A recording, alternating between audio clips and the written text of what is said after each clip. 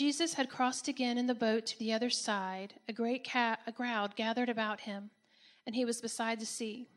Then came one of the rulers of the synagogue, Jairus by name, and seeing him, he fell at his feet and implored him earnestly, saying, "My little daughter is at the point of death.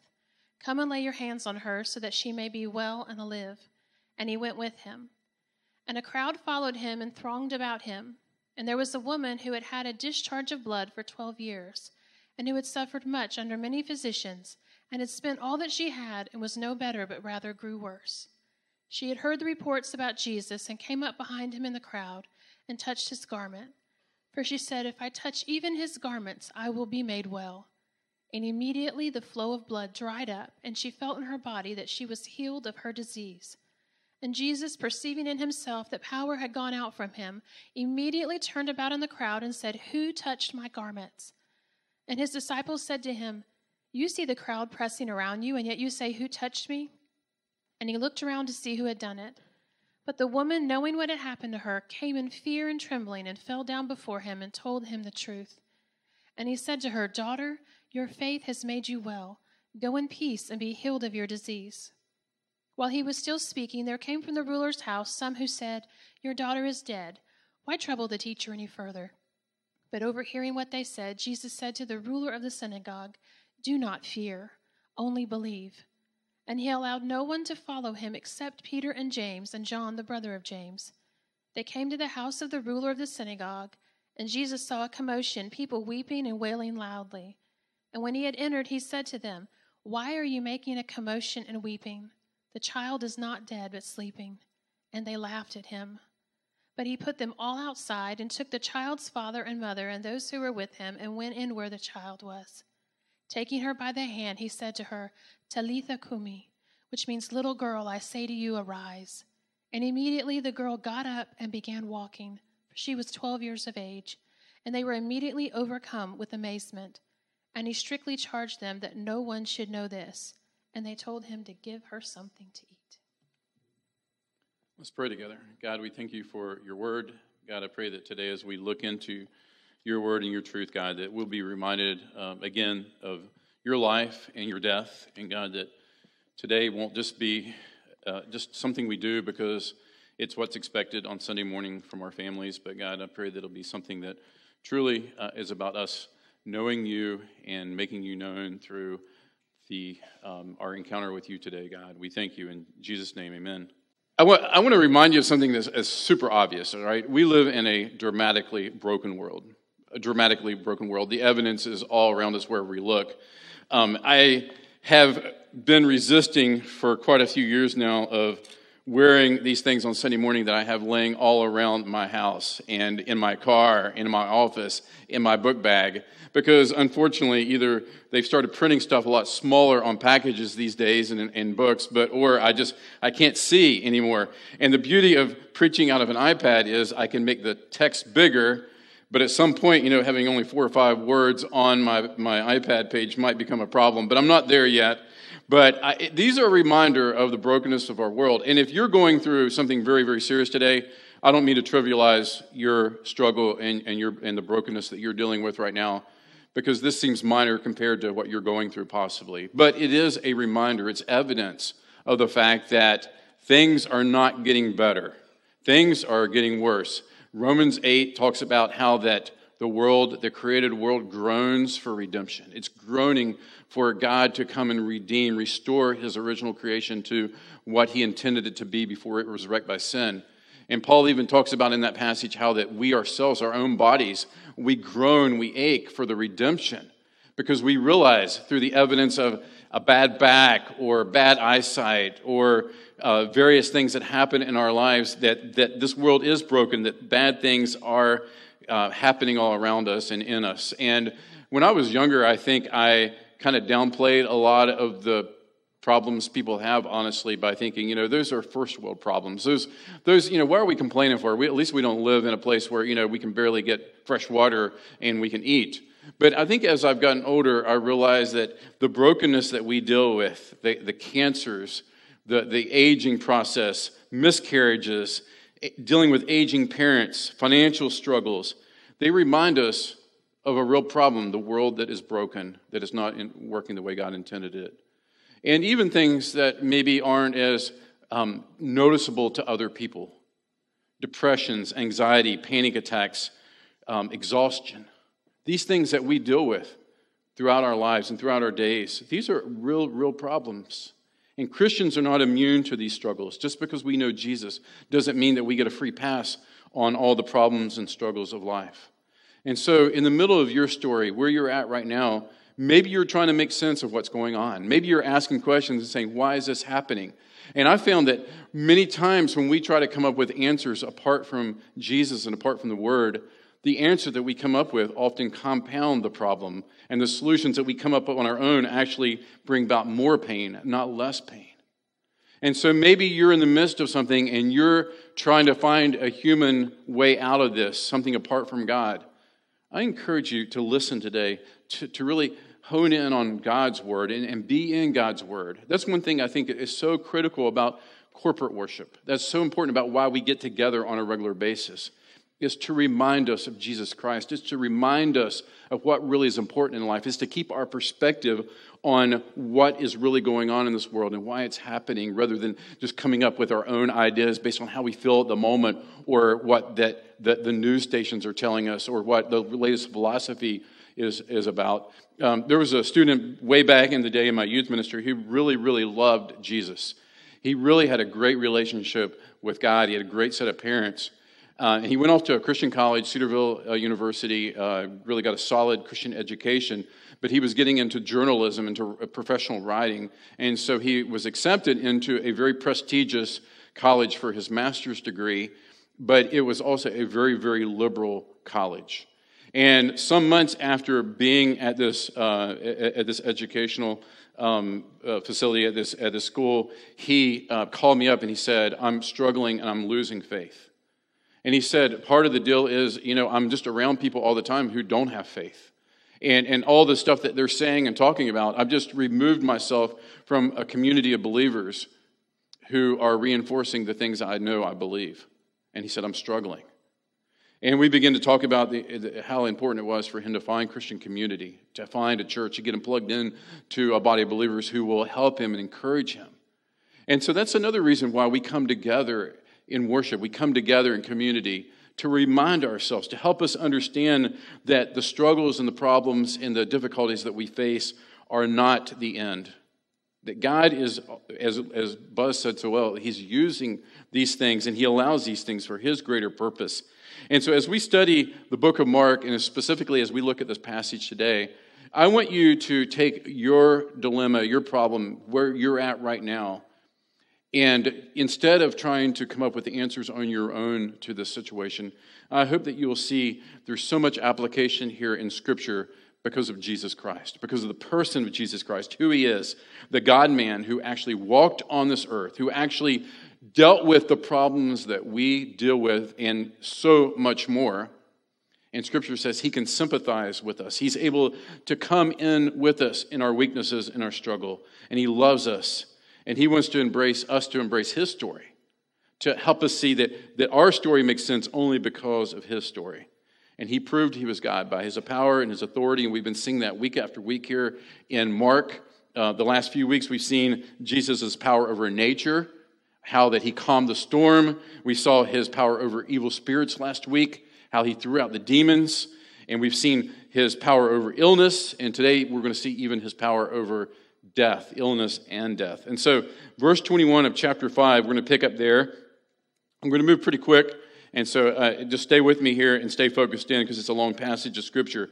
And so when Jesus had crossed again in the boat to the other side, if you were here last week, you know that Jesus went to the other side of the Sea of Galilee, to a Gentile area. There He had one mission. He encountered this man who had these evil spirits. He cast out the spirits. The guy wanted to come back with Jesus. Jesus said, nope, not time to come back with me.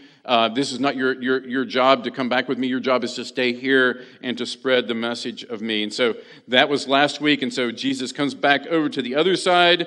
And as usual at this time in His ministry, a great crowd is gathered around Him. And He's there beside the sea. And so we've just seen just one situation, one event after another. It's just this exhausting ministry that Jesus is involved in. And as we've said, he's all man and all God. And his human side of him, he's tired. He's asleep on the boat. He gets exhausted. He gets to the point where the crowds are pressing in and he needs space. He needs room. He says, put me out here on a boat here away from the crowds so I can do my mission, which is to teach and tell about the kingdom of God and prepare them for the cross. And so this is the kind of the situation that Jesus is facing again. Verse 22, and there came to him one of the rulers of the synagogue, Jairus by name, and seeing him, he fell on his face and implored him earnestly, saying, my little daughter is at the point of death. Come lay your hands on her so that she may be made well and live. And so he says, one of the rulers of the synagogues. And now this guy isn't a priest. He's not an official person that's over the religious activities of the synagogue. He would be more comparable to what we would refer to as a deacon, somebody who's doing a lot of the administrative work in the synagogue. But nevertheless, he's has important standing in the community. He's recognized in the community as somebody who is important. He's someone who has status in the religious circles. And so it's an extremely big risk for him to come to Jesus in this manner, to come and fall on his face before Jesus. And at this point, the religious establishment of the day, they've turned on Jesus. They're against Jesus. They're plotting against Jesus, if you remember where we've talked over the last weeks. And so they're looking for opportunities here. And so for this guy, it's a great show of humility, and also it's a great show of courage that he comes and he falls down before Jesus. And he's got this hopeless case. And so he's begging for Jesus to step into his crisis and to do a miracle. Verse 24, and so it says, when Jesus went with him. And so Jesus begins to walk with him to his home. And a great crowd is following, and he's thronged by all these people. So these people are just following along. So here Jesus is going about with this man to go and to heal his daughter. The people just continue to follow. They're wanting miracles. They're wanting Jesus to do incredible things. And this chaos is pressing in, is happening. In verse 25, there's a woman in the crowd, and she has this hemorrhage. She has this discharge of blood. Scripture says in verse 25, for 12 years, and who has suffered much under many physicians and has spent all that she had, and she's no better off, but actually she grew worse. And so during this time, during the first century, her medical condition was incurable, and often during these times, that what the physicians would have prescribed would have actually been more harmful than good for her. And so here she was; she had spent all her money. She was in a bad situation, and on top of that, she is considered by the law, by the religious establishment of the day, she's considered what's called ceremonially unclean. She's ceremonially unclean. What does that mean? That means she is unable to even go to the temple and worship. She's unable to go and offer sacrifices to God and to worship God. And you may ask yourself, why would that be the situation? Why would that be the case that here this woman who's down and out, she's about, as bad as you can get. She's probably single. She doesn't have any children. And she's just, she's at the worst of the worst. And then society says, you're unclean. Stay away. Keep your distance. And this is important. This is why it's so important that we understand the Old Testament. It's so important that we understand that the Bible has 66 books for a reason, that we don't cut out the left side of the Bible and leave it, but we understand how that it all points to Jesus Christ. And the law was to show the holiness of God. It was to point to God and show how holy that God is. And so these unclean people or these sinful people, by nature, they can't approach God. They can't go to God. And it's a pointing to the fact that we need a permanent solution to our sin, that we need a Savior. And so the law and the prophets all point to Jesus Christ, and they show that God is holy. He's incredible. He's so incredible that you cannot even, as your physical element shows something and is symbolic of something deeper, which is your sinful condition and how this has separated you from a holy God. And while everyone in the Old Testament more than likely went through a period of ceremonially being unclean, this wasn't a unique condition. For this lady, this was what appeared to be a permanent condition because there was no medical solution to her problem. And so it points to Jesus, and she's been sick for 12 years, and she's in this situation where she's just so down and out. And so Jesus, remember, he's on his way with Jairus. He's on his way to help his daughter. And so this lady now is intercepting him because verse 27, she had heard reports about Jesus. And she came up behind him in the crowd and touched his garments. For she said, even if I touch his garments, I would be made well. And so this woman, she didn't ask for help. She didn't go up to Jesus face to face. She was a social outcast. I'm sure she didn't want to bring attention to herself. She may not even wanted Jesus to have any contact with her, because truthfully, she may have not even have been supposed to be there with the group of people that she was with.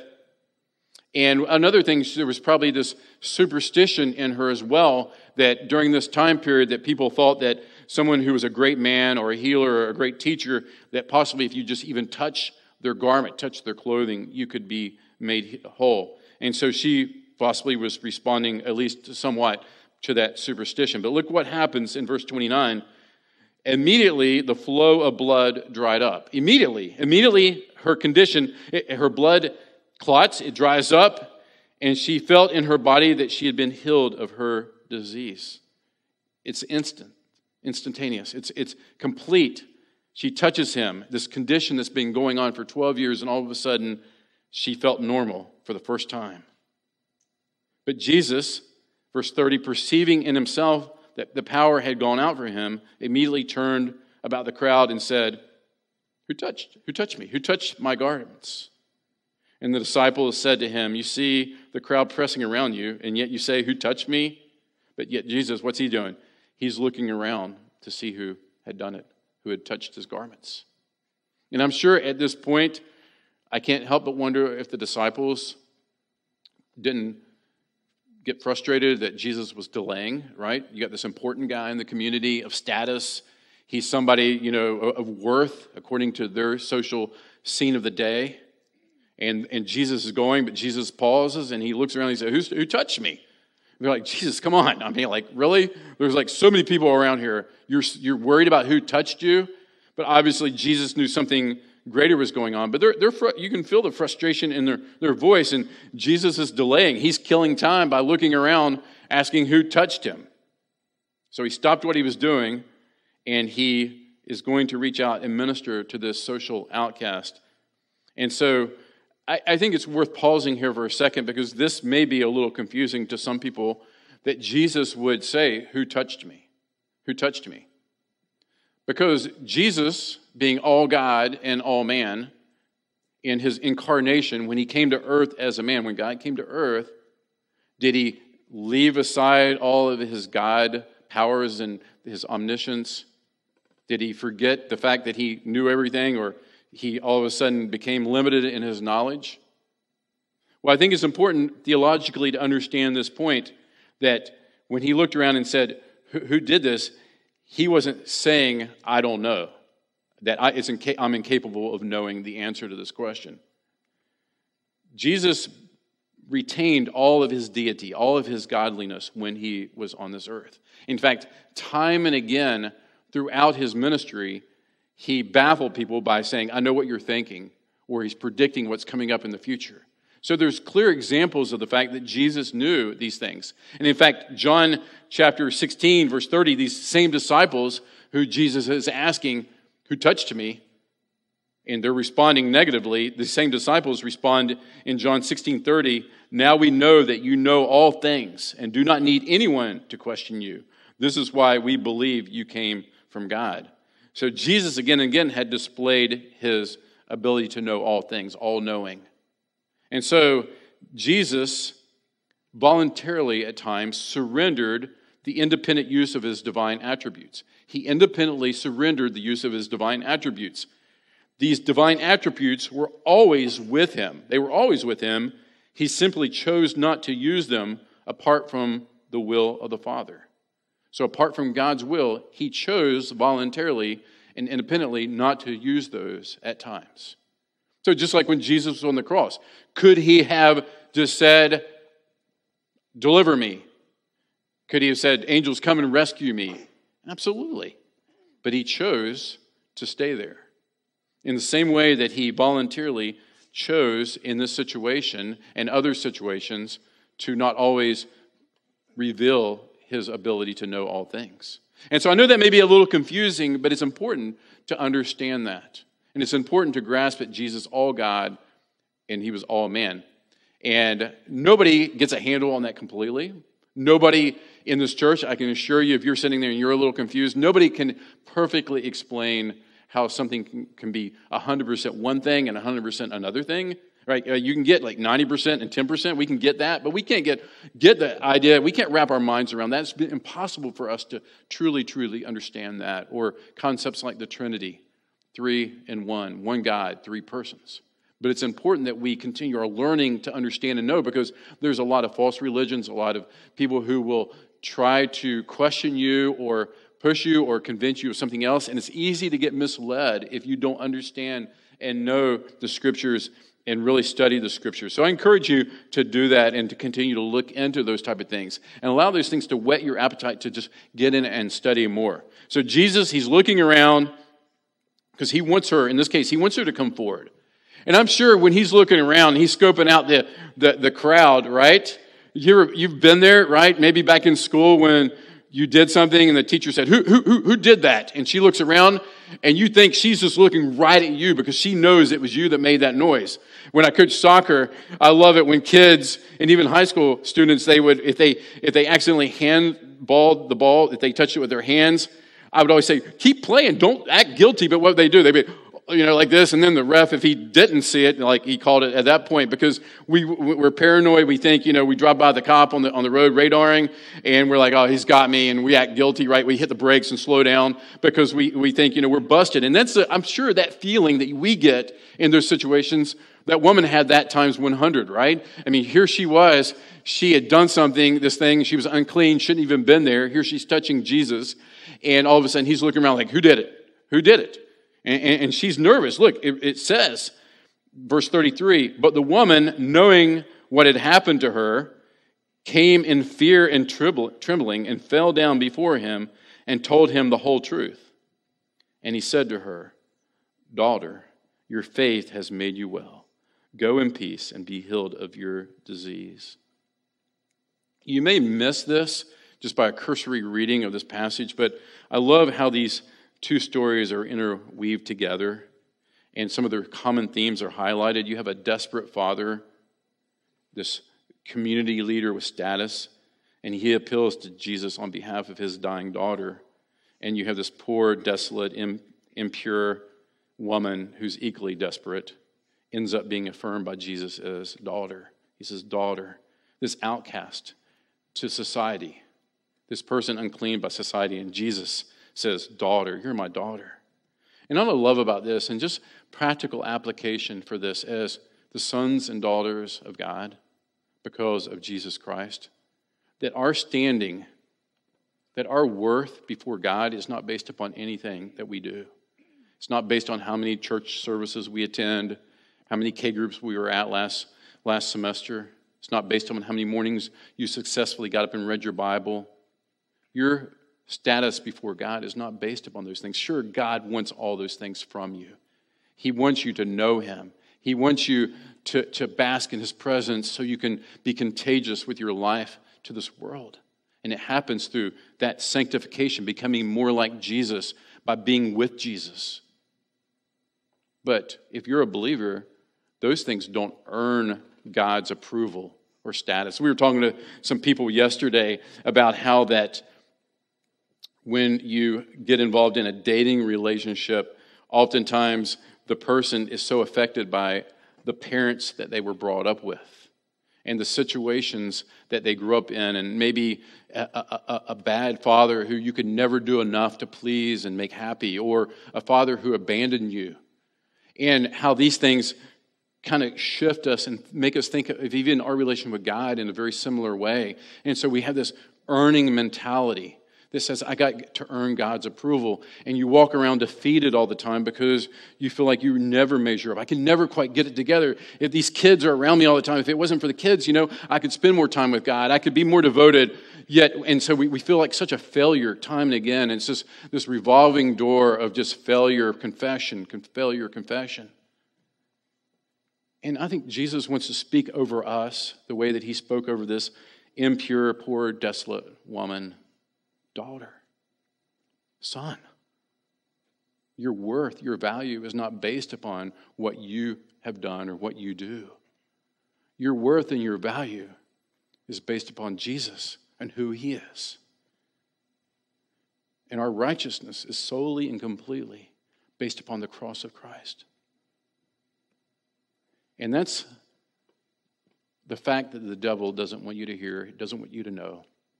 And he wants to keep you in this earning mentality. If I can just earn it, if I can just make it in, if I can be good enough, then God will be happy with me. He'll accept me. And that's why we have the cross, because the cross says, and the Old Testament law and the prophets say, you can't measure up. You can't live up to the holiness of God. All have sinned and fallen so short of the glory of God. But Jesus came, but the cross, but his sacrifice changes everything. And so if you're feeling terrible this morning, maybe yesterday was a horrible, awful day for you.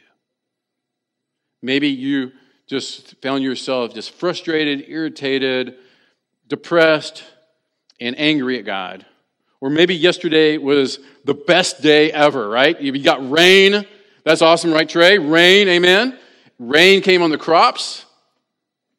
You had a day of relaxation, maybe family, and you feel like, man, God loves me.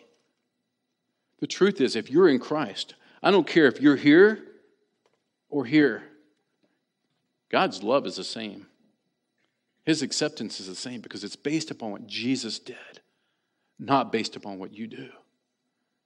And maybe a few of you are thinking, well, I know this stuff. That's why we gather, to hear it again and again, because our default of our flesh, everything about the world says, perform, do the dance to earn the hugs, please your boss so you can get the raise, the promotion. Don't do what you're supposed to do, you get fired. And that's the mentality, a performance mentality that's all around us. That's the world we live in. And Scripture, the gospel is, you can't do enough. You didn't do enough. You'll never do enough. But Jesus did. And so he looks at her and he says, daughter, your faith has made you well. And the truth is for you. Your faith has made you well. Your faith, which God gives you, which God gave you, remember your day of salvation, God gave you the faith to put your faith in Jesus Christ and believe. And your faith made you well before God. So awesome. I do want to approach one other theological theme I think is important, because we'll see this again and again throughout the book of Mark. Because a lot of people look at this idea of healing and say, if I just have enough faith, does that mean God will always heal me? So if I just believe enough, then God will always take care of my infirmities, my problems, my struggles that I'm dealing with. Well, a couple of things before I answer that question. Let me affirm a few things that are very true in Scripture that are non-negotiable. The first is that God answers prayer. God answers prayer. I don't know, it's kind of like Jesus being all God and all man. I can't explain to you how our prayers move the heart of God. But just like God has a sovereign will, your prayers and the answer to those prayers are part of his sovereign will that takes place and happens. And so some really very real things that happen because you pray would not happen if you did not pray. I don't get that, I understand that, but the truth of the Scripture is that prayer matters. Prayer makes a difference. And God heals. We've seen it. There's situations right here in this church where you have received healing from God that maybe the doctors scratched their head and said, that's beyond me how that happened. Maybe your healing was like Tori's mom. It was for a season that she got a year extra that wasn't really expected, and then she passed away. Maybe it's like Elizabeth, who came and was anointed with oil by the elders, as James prescribes. We prayed over her, and praise God, right now, her diagnosis doesn't look like it was anywhere near what doctors had suggested, what it was going to be for her. In fact, she seems to be doing well, is that right? And doing great. She's here today. And so God heals. We follow what God says. Pray. Pray for the sick. Anoint with oil. Not because there's something supernatural in that oil, but it's a prayer of faith, and it's a humbling yourself before God. But here's one thing that it just breaks my heart as a pastor is to see many desperate and hurting people being led astray by preachers who preach falsely on this matter. I think some just bad theology, just a bad understanding of the Bible, but some people are just straight out con artists.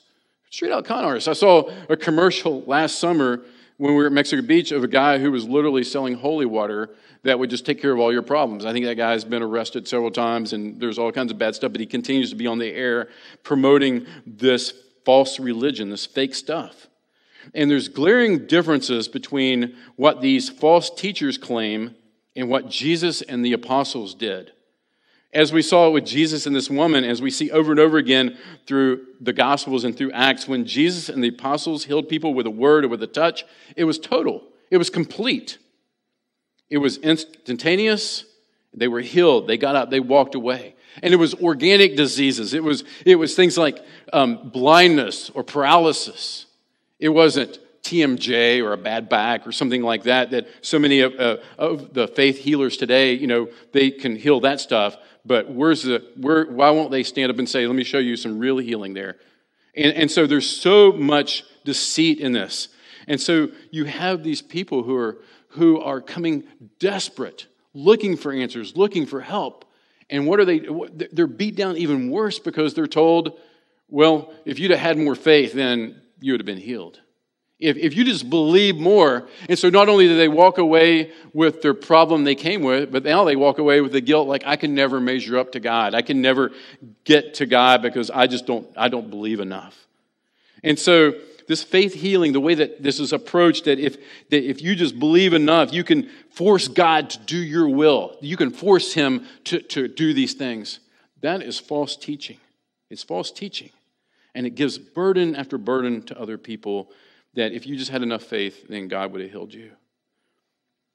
Pastor Sam Storms has some really helpful stuff on this, and I took and adapted it. And I'm going to share these with you, and they're on your bulletin because I think they're important. I think you should write these down, and they're in the app as well.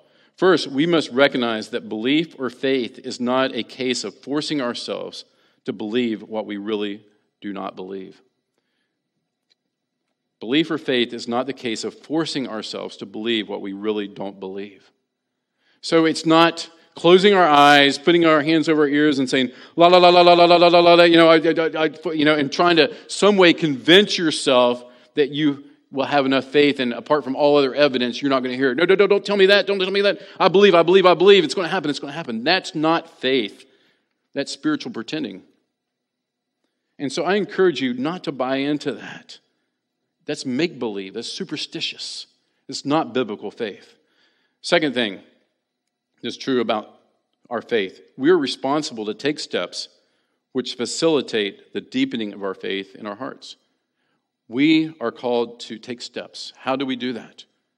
Seeing the holiness of God, reading, studying, meditating on Scripture, to know God, to know his character, to know his truth, focusing on the gospel, seeing God's past faithfulness, how he's been faithful, and even the things that you prayed for that did not work out the way that you hoped they would work out, how God's hand was still in that as you look back and see.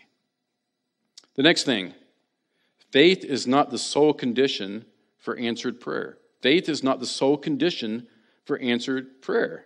Let me tell you some other conditions that are listed in Scripture.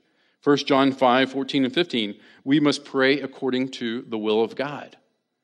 And that's why Jesus taught us, your will, God, not our will. So we pray, we submit to the will of God. What that may look like is to say, God, I really, really desire healing for my back. God, my back, it hurts and it slows me down from doing ministry the way I want to do it. I can't have the joy that I should have, I feel like I should have.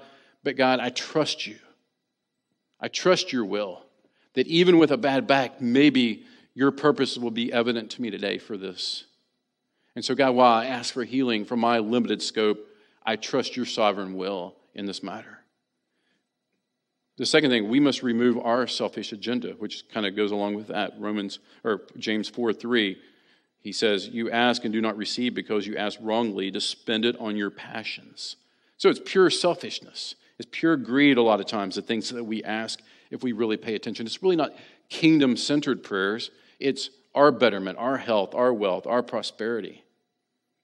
The third thing may surprise you here.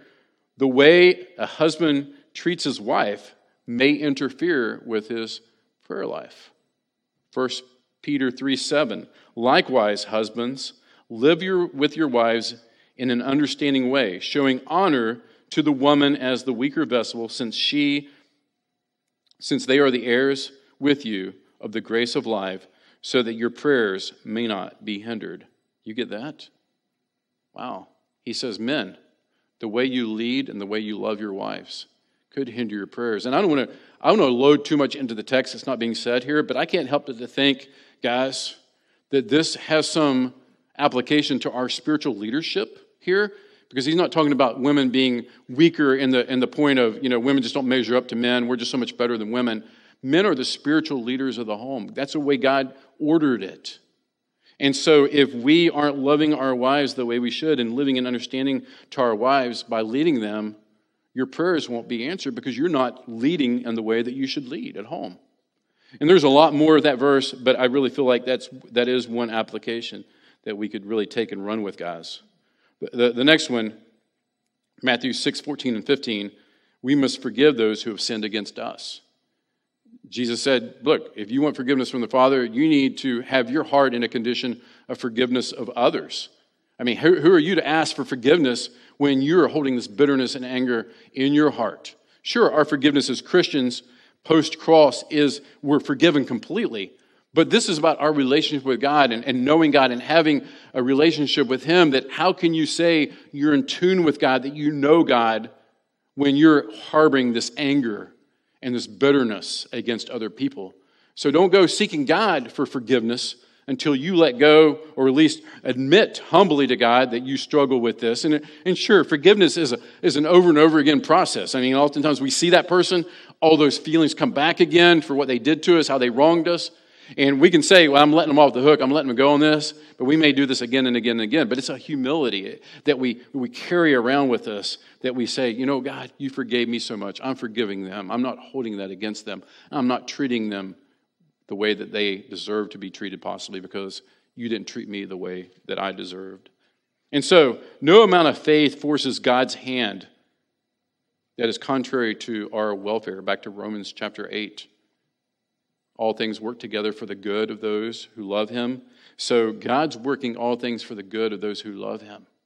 And so your faith isn't going to change that, because as I said, how many times in your own life, think about a time when you were so persuaded that this thing had to happen, or that relationship had to come to fruition, or this job or this situation had to occur, or your life was over as you know it.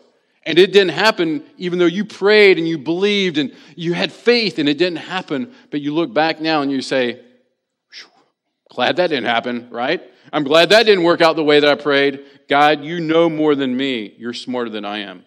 So my point is simply that it is irresponsible and insensitive to suggest, based on this passage, that if someone doesn't receive from God what they ask for, it's because they are at fault in failing to have enough faith.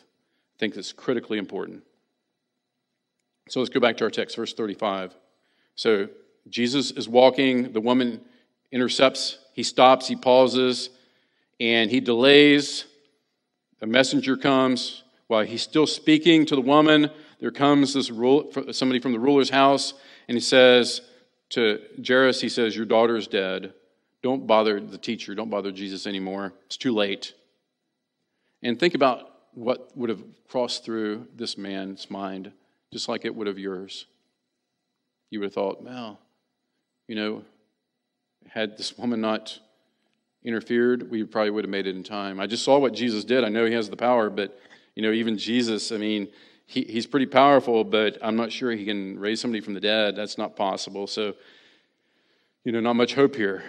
But look, Jesus knows. He understands what this guy's feeling. Verse 36, overhearing what was said, Jesus said to the ruler of the synagogue, do not fear, only believe. Don't fear, only believe. He's saying to the guy, he's saying, look, I'm doing a work here. What I'm doing is my agenda. I want you to have peace. I want you to just rest. I'm not going to be hurried. I'm not going to be dictated to. I'm on my timetable. I'm doing what I'm doing. And so he says, this guy, faith, have faith, believe. So if faith isn't all those things that I listed out there, what is faith? What does it mean? Because Scripture clearly tells us to not walk by sight. We're not to walk by what we just see, but we're to walk by faith. So if those things aren't true, then what is walking by faith? What does that mean? How do you practically leave this church, go off to lunch today, and you live by faith? Because that's what we're told to do in 2 Corinthians 5:17. Walk by faith, not by sight. I like to go to 2 Thessalonians 1:11 through 12. There's many verses we could point to in Scripture that talks about God's will and living by faith and what He expects from us, but I love these two verses. Look at these verses with me. They'll be on the screen. Paul writes, "To this end we also pray for you, that our God may make you worthy of His calling and may fulfill every resolve for good and every work of faith by His power." Let me read that again. "To this end we also pray for you, that our God may make you worthy of His calling and may fulfill every resolve for good and every work of faith by His power." Why? "So that the name of the Lord Jesus may be glorified in you and you in Him, according to the grace of our God and the Lord Jesus Christ." Do you track with what that passage is saying? He's saying that living by faith means trusting God will give you everything you need to glorify Jesus in every circumstance, in every situation, because of the grace of the gospel and His plan of redemption. He gives you everything you need in that situation to fulfill the calling that God has put on your life. That's a perspective you don't hear from faith healers. You don't hear that from health, wealth, and prosperity people, because why?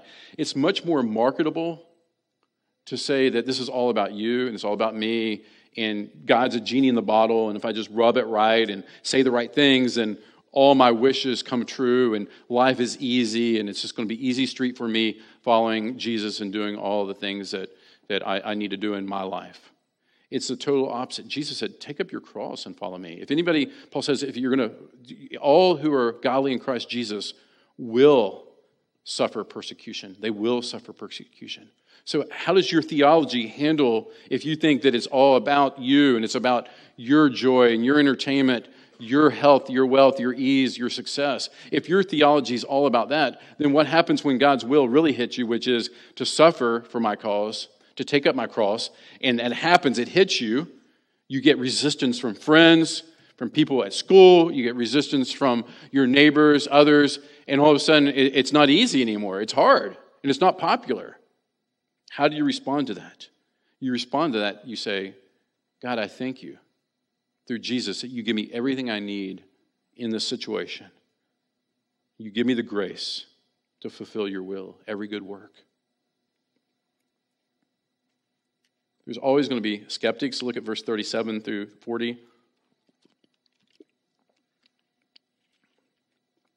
Jesus says, Jesus allowed no one to follow him except for Peter and James and John, the brother of James.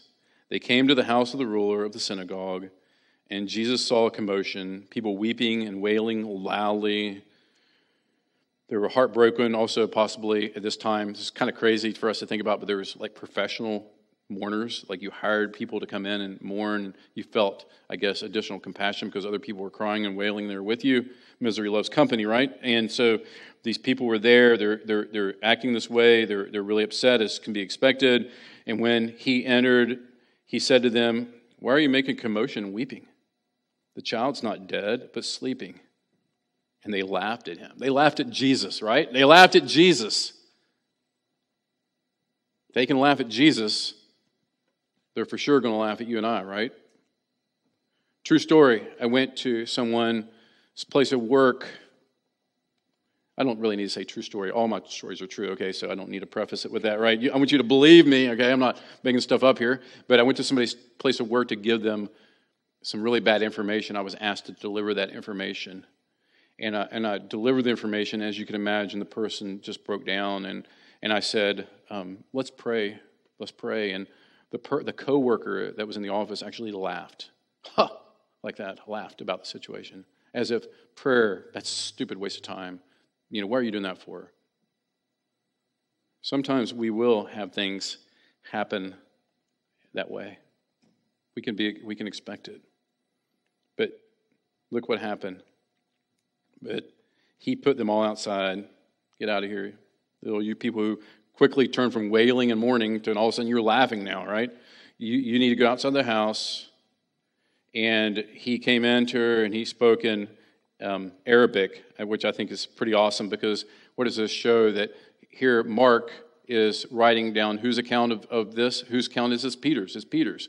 And Peter remembers this specifically enough that he actually remembers the Aramaic that Jesus said, Talitha Cumi, which means, little girl, I say to you, arise. Little girl, I say to you, arise. That literally translated means, little lamb, rise up, little lamb. Again, just showed the tenderness of Jesus. He cared about this little girl, even though he's on this life-altering mission. In verse 42, immediately the girl got up and began walking, for she was about 12 years of age. And they were amazed. And they were immediately overcome with amazement. And he strictly charged them that no one should know this. And they told them to give her something to eat. Again, right? Jesus is so compassionate. Give this girl something to eat, right? She's hungry. She's struggling. She's hungry. She needs something. But he raised her from the dead. How amazing! How awesome! And the parents, the disciples, overcome with amazement. Overcome with amazement. As we wrap up this passage today, I want to ask you honestly, and ask myself this honestly, what would it take for you to become overwhelmed with amazement from Jesus? What would that look like, and what would happen in your life? What would be different about your life if you just were overwhelmed with Jesus? I think when we really, force ourselves to remember, especially as we get older, that death is inevitable. We're not permanent on this planet. Then, obviously, eternal life becomes much sweeter, and the hope that we have in Christ. But unfortunately, too many people wait till they're well up in age before they get serious about their relationship with Christ. And by then, you have all these wasted years where Jesus' amazement, his just who he is, his person, the gospel, can radically change our lives. And I just fall back again and again to, you've got to have a routine. I know routine oftentimes sounds like a horrible word to people, but a routine is so important if you're going to be in God's Word on a regular basis. If you just, these guys who came back from camp, so awesome to see so many kids there in the pool getting baptized. And maybe you can remember when you were that age and you came back from camp. I remember when Buzz and Chip used to go to camp with me, and they would, it was crazy. Buzz and Chip were so dignified at camp, they were like, going crazy, right? Camp has this effect on you. They'll deny that, I'm sure, right? But it's true. I was there. I know it's true. They used to be my chaperones during camp. And you come back and you're so pumped and you're so excited and you're ready for about 2 days to take on the world and just change the world for Jesus. But the reality hits about day 3. And then by 2 weeks later, you're right back into old patterns. That's why you need a routine. You need to set time where you're really, truly going to be in God's Word if you're going to be successful at it. Because all the hope and wishful thinking and desire in the world won't make it happen unless you organize your life in a way where you say, Jesus, I prioritize you, not just because I want you to get me to heaven, but I prioritize you because I want to live this life to bring you to this world. And I need to be in your presence. I need to know you. I need to commit to community. I need to commit to real life, true intrinsic, true invasive community where people will truly push me. And back to the illustration about the guy in my youth group who distanced himself from community. He understood, you can't do it if all you're hearing is the negative voices and the false philosophies and all the things that are pulling you away from Jesus. You need community. I've showed this little graph, this little chart several times, and just to remind you, that's kind of the application of this. We have to hear the Word, we have to know the Word, we have to apply the Word, act on the Word, and we get into community with other believers, real community, true community, People who are going to ask us how we're doing, how's our marriage. Pray for your situation at work. Pray for those in your life who are hurting. Pray for your anxiety or your depression. Pray for the cancer as you be there for you when you're dealing with parents who are struggling and can't even get from point A to point B anymore. You need friends that rally around you, and that happens because they love you because of the gospel. They love you because of Jesus Christ. And so, walk by faith, not by sight. It's not a genie in the bottle to get you what you want. It's a way to live for Jesus in his glory, in his honor, not for your glory. Let's pray. Father God, we thank you for your word. We thank you for just the gospel narratives, Matthew, Mark, Luke, and John, and just amazing the documentation that was written down through eyewitness accounts of your life. And this isn't hocus pocus, fairy tales that we're reading today. It's things that actually happened, and it's truth, and it's real. And God, may we build our lives upon you and upon our faith in you, believing and trusting that you do work all things to the good of those who love you and are called according to your purpose, and that you're working all things for your glory. And you're going to come again. You're going to restore creation to the way that it was intended. You're going to give us a glorified body that we don't have to worry about back pain. We don't have to worry about paralysis. We don't have to worry what that MRI is going to show tomorrow. That we can trust that you are redeeming your creation. You're redeeming those who know you and love you. And God, I pray that we'll rest our faith and trust in you and you alone. In Jesus' name.